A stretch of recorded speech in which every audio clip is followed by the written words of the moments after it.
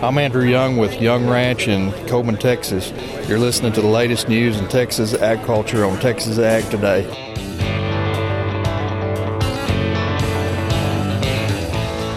Welcome to Texas Ag Today, a daily look at the latest news in Texas agriculture.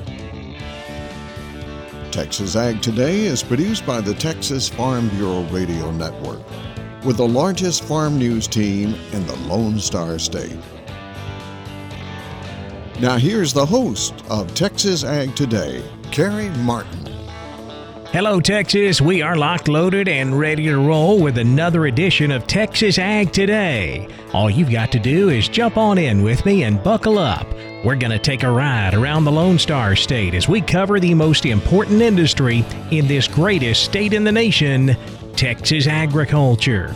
In the news today, the midterms are behind us, and it looks like the Texas legislature is solidly red heading into the new session in just a few weeks. We'll have more on that coming up to kick off today's show.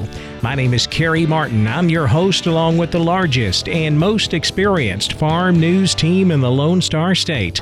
And we're all standing by to bring you the latest news in Texas agriculture, from the piney woods of East Texas to the rocky ranges of the Trans-Pecos, and from the Panhandle down to the Rio Grande Valley. With supplies of feeder cattle getting tighter and tighter, so are the margins for Texas High Plains feed yards. I'm James Hunt, and I'll have that story on Texas Ag Today. Beef pasture to plate tours for chefs and culinary professionals. I'm Tom Nicoletti, and I'll have more about the Texas Beef Council's Beef Loving Chefs program on Texas Ag Today. This is Jim Hearn in the Rio Grande Valley. Extreme South Texas continues a moderate cool down. Valley irrigation districts are starting to cut back on irrigation water. We'll have those stories and more in today's report. We'll have those stories plus Texas wildlife news and a complete look at the markets all coming up. With the next Texas legislative session just a few weeks away, it seems Republicans sit firmly in control after the recent elections. That's according to Texas Farm Bureau Associate Director of Government Affairs, Billy Howe. Absolutely, particularly in the Texas House.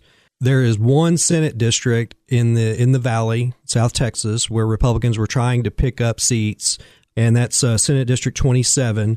But again, even in that district, President Biden won that district with 51.7% of the vote 2 years ago. And so we knew that it was going to be competitive, but it definitely leaned Democrat. So the result there is kind of what we thought it was going to be, which is a close race. But that really won't change the dynamic in the Senate depending on what happens there. And Howe says agriculture is in a very good position for the upcoming session. I think agriculture is in great shape heading into the session. The important thing is that the legislators that we rely upon to carry legislation for agriculture, to fight against bad legislation that would hurt agriculture, they all came through their campaigns and were successful, and they're going to be there again. But rural Texas continues to slowly lose clout in Austin. Howe says 3 rural seats were lost in this election due to redistricting. The latest USDA report last week estimated the Texas cotton crop at 3.3 million bales, which would be the smallest Texas crop in over 40 years. But even that number may be too high. Southern Plains cotton grower Brad Heffington says there's practically no cotton left in what has traditionally been known as the world's largest cotton patch. You know, the compress is in Lubbock is the last forecast was a little over 500,000 bales, and last year they were over 2 million, 2.4 in a year that wasn't great. And it's unreal how little cotton there is here. And there's still cotton being insured out every day now because people around me that had irrigated thought it was going to make something. They get out there and, I mean, there's some drip fields that are okay. There's a spot in Hale County that's pretty good in east-western Floyd.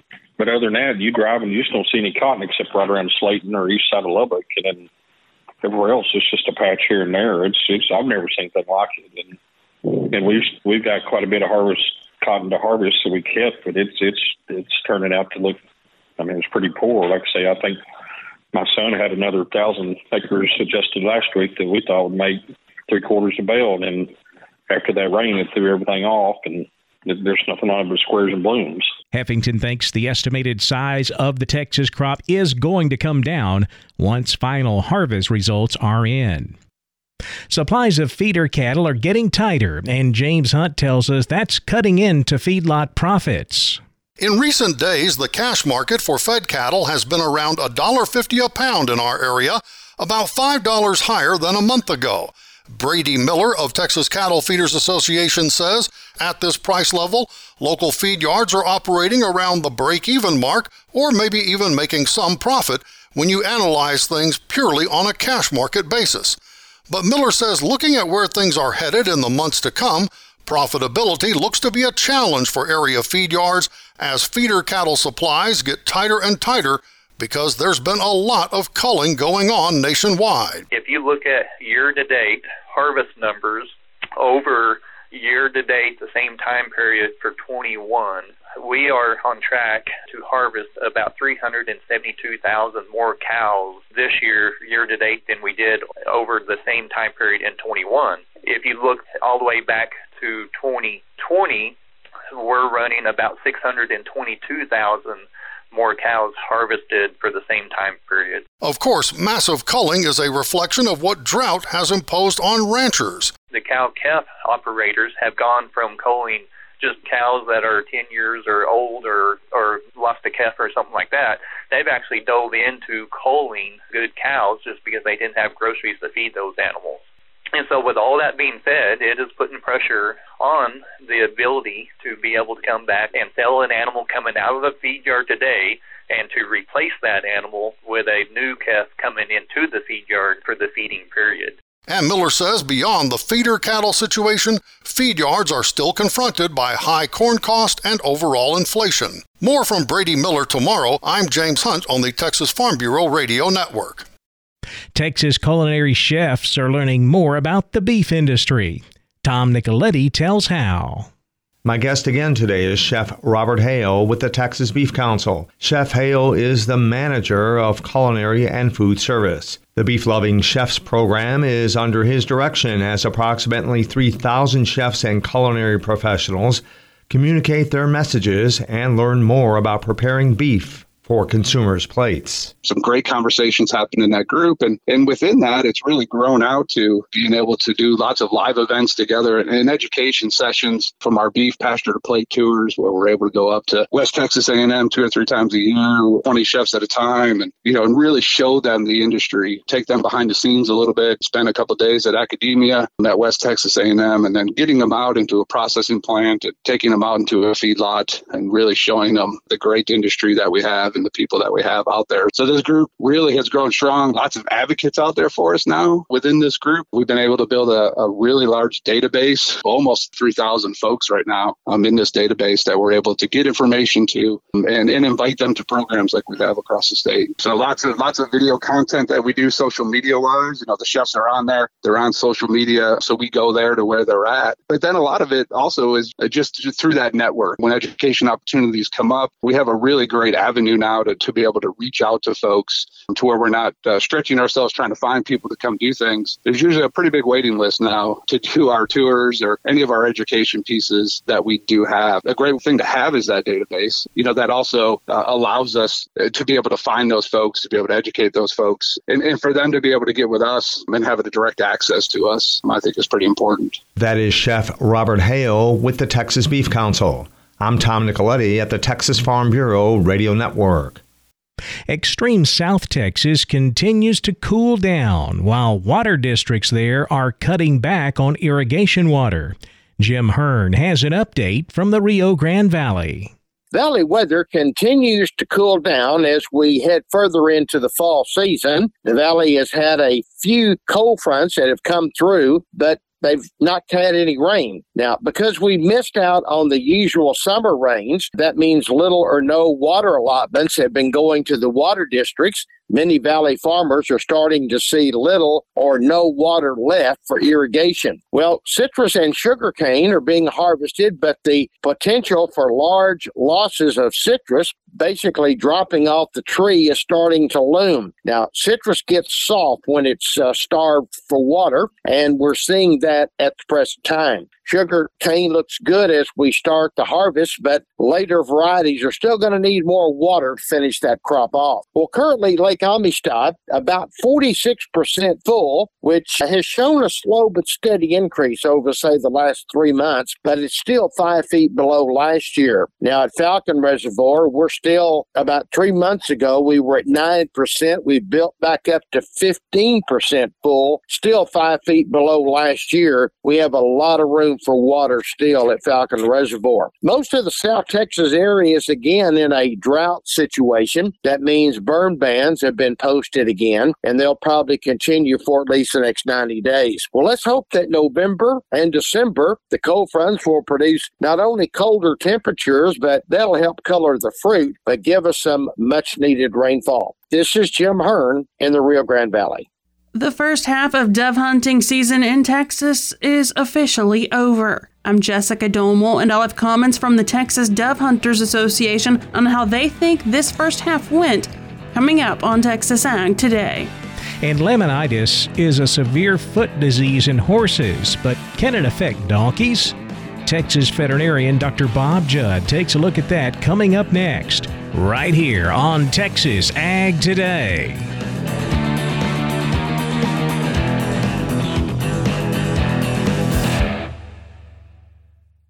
Support comes from the Texas Tribune, a nonprofit news organization hosting a multi-day complimentary event exploring the future of rural Texas, discussing what's next for education, broadband connection, healthcare, the rural economy, and more. November 17th through the 18th in Lubbock, on Texas Tech University's campus and streaming live online. More at texastribune.org/events. We're keeping you informed on everything happening in Texas agriculture on Texas Ag Today. Laminitis is a severe foot disease in horses, but Dr. Bob Judd says it can also affect donkeys. Although some veterinarians do not believe donkeys can develop laminitis, I believe that they can and do develop the syndrome. However, most horses develop laminitis because they are overweight and eat a diet high in carbohydrates. Dr. Nicola Menzies-Gow from the Royal Veterinary College in England indicates in the horse publication that donkeys which develop laminitis are younger than horses, and those affected are not always overweight, eating too many carbohydrates, or have other health problems. The researchers found that nearly 50% of the donkeys studied developed at least one episode of laminitis, compared to 34% of horses and ponies. 40% of the donkeys had at least one recurring episode, and most of the donkeys had chronic rather than acute laminitis. Laminitis involves inflammation in the structures of the hoof wall that hold the bone in place, and inflammation of the laminae is extremely painful. Cushing's disease in donkeys can contribute to the development of laminitis as it can in horses.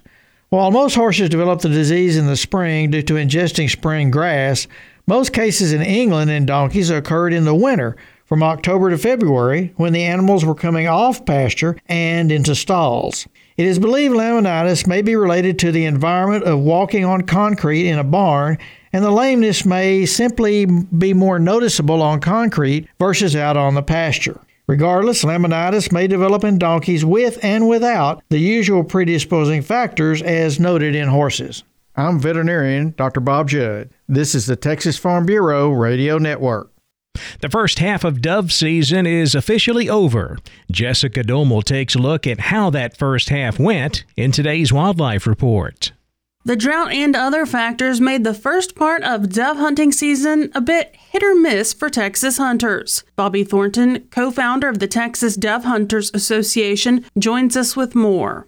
Weather-wise, we went through a major drought that affected our commercial grain crops considerably. So the birds really didn't have a lot of reason to move, simply from the standpoint that they were north and they were south, and they didn't have any reason to come to the middle. They didn't have the rain or the water to bring them. So we were expecting really irrigated crops to do really well. Sure enough, as luck would have it, the end of August, rains came. So the opening weekend where people were betting on the irrigated field, they had decent success.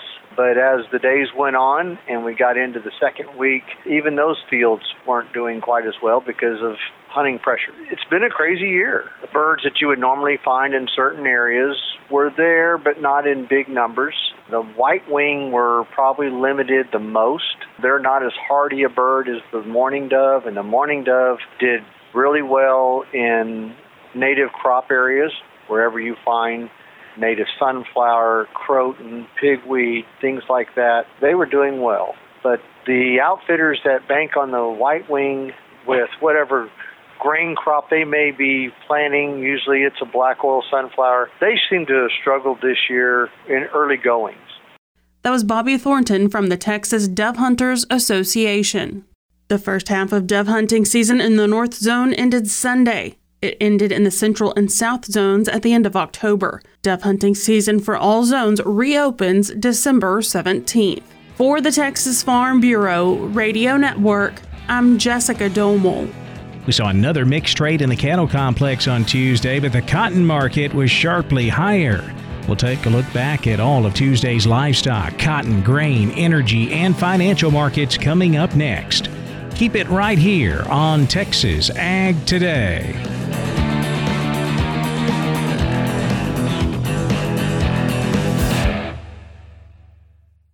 Texas Farm Bureau has served farm families in rural Texas for nearly 90 years. We're pleased to offer new affordable health care coverage choices for all Texans through Texas Farm Bureau health plans. You do not need to be a member to inquire and apply. Plans are available anytime. There is no open enrollment period. Our United Healthcare Choice Plus network of providers is one of the largest available. For more information about the different plans, how to apply, or to get a quote for you, your family, or your small business, call 833-TX-HEALTH or visit 833txhealth.com.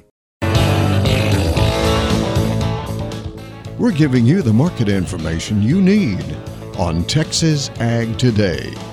Live cattle traded mixed on Tuesday, but feeder cattle dropped sharply lower. December live cattle down 30 cents to close at $151.27. February up 50, $153.05.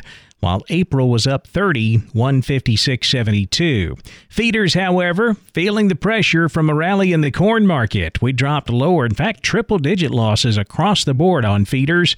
November feeder cattle down $1.27, $175.67. January down $2.42 at $177.02, while March feeder cattle dropped $1.97, $179.80. Cash-fed cattle market still quiet this week. Asking prices here in the South reported at $151 to $152. Boxed beef prices mixed Tuesday. Choice was up $1.39 at $259.37. Select down 36 cents, $232.85. Now let's check the auction barns. We're walking the pens with Larry Marble. Kenny Mingus is from Milam County Livestock Auction, Cameron. They sell them every Friday. They're on the Little River. Kenny, how did this last Friday's sale turn out? Well, the rain held off just in time to get them to get them to us, and we had a good run. We had a total of 1993. Out of that mixed 325 cows, about 20 bulls. Walk the pins. All right, with steers under 300, 131 to 225. 3 to 400 pound steers, 117 to 228. 4 to 500 pound steers, $1 to 217.50, and over 580 to $1.90. On the heifers under 300, 110 to 175. 3 to 400 pound heifers, $1 to 190. 4 to 500 pound heifers, 90 to 184, and over 570 to 166. Packer cows, they stuck in a rut, still about the same, from 20 to 76. Packer bulls steady from 60 to 97.5. On the bred cows, 270 to 1350, and on your pairs, 3 1/4 to 1325. What did you count? 1993. 1993. Now, will we have a sale this Friday or not? Yep, one more. We got a sale this Friday. We will not have a sale the Friday after Thanksgiving. We'll come back and have 3 more before Christmas, and that'll wrap it up for us. Now, Kenny, I know you got some rain. Some of your country caught even more, and I know you caught a frost. How's that going to affect this week's sale? I do have a few strings of cattle lined up to come. I don't know if it'll be quite that big, which it could be, but,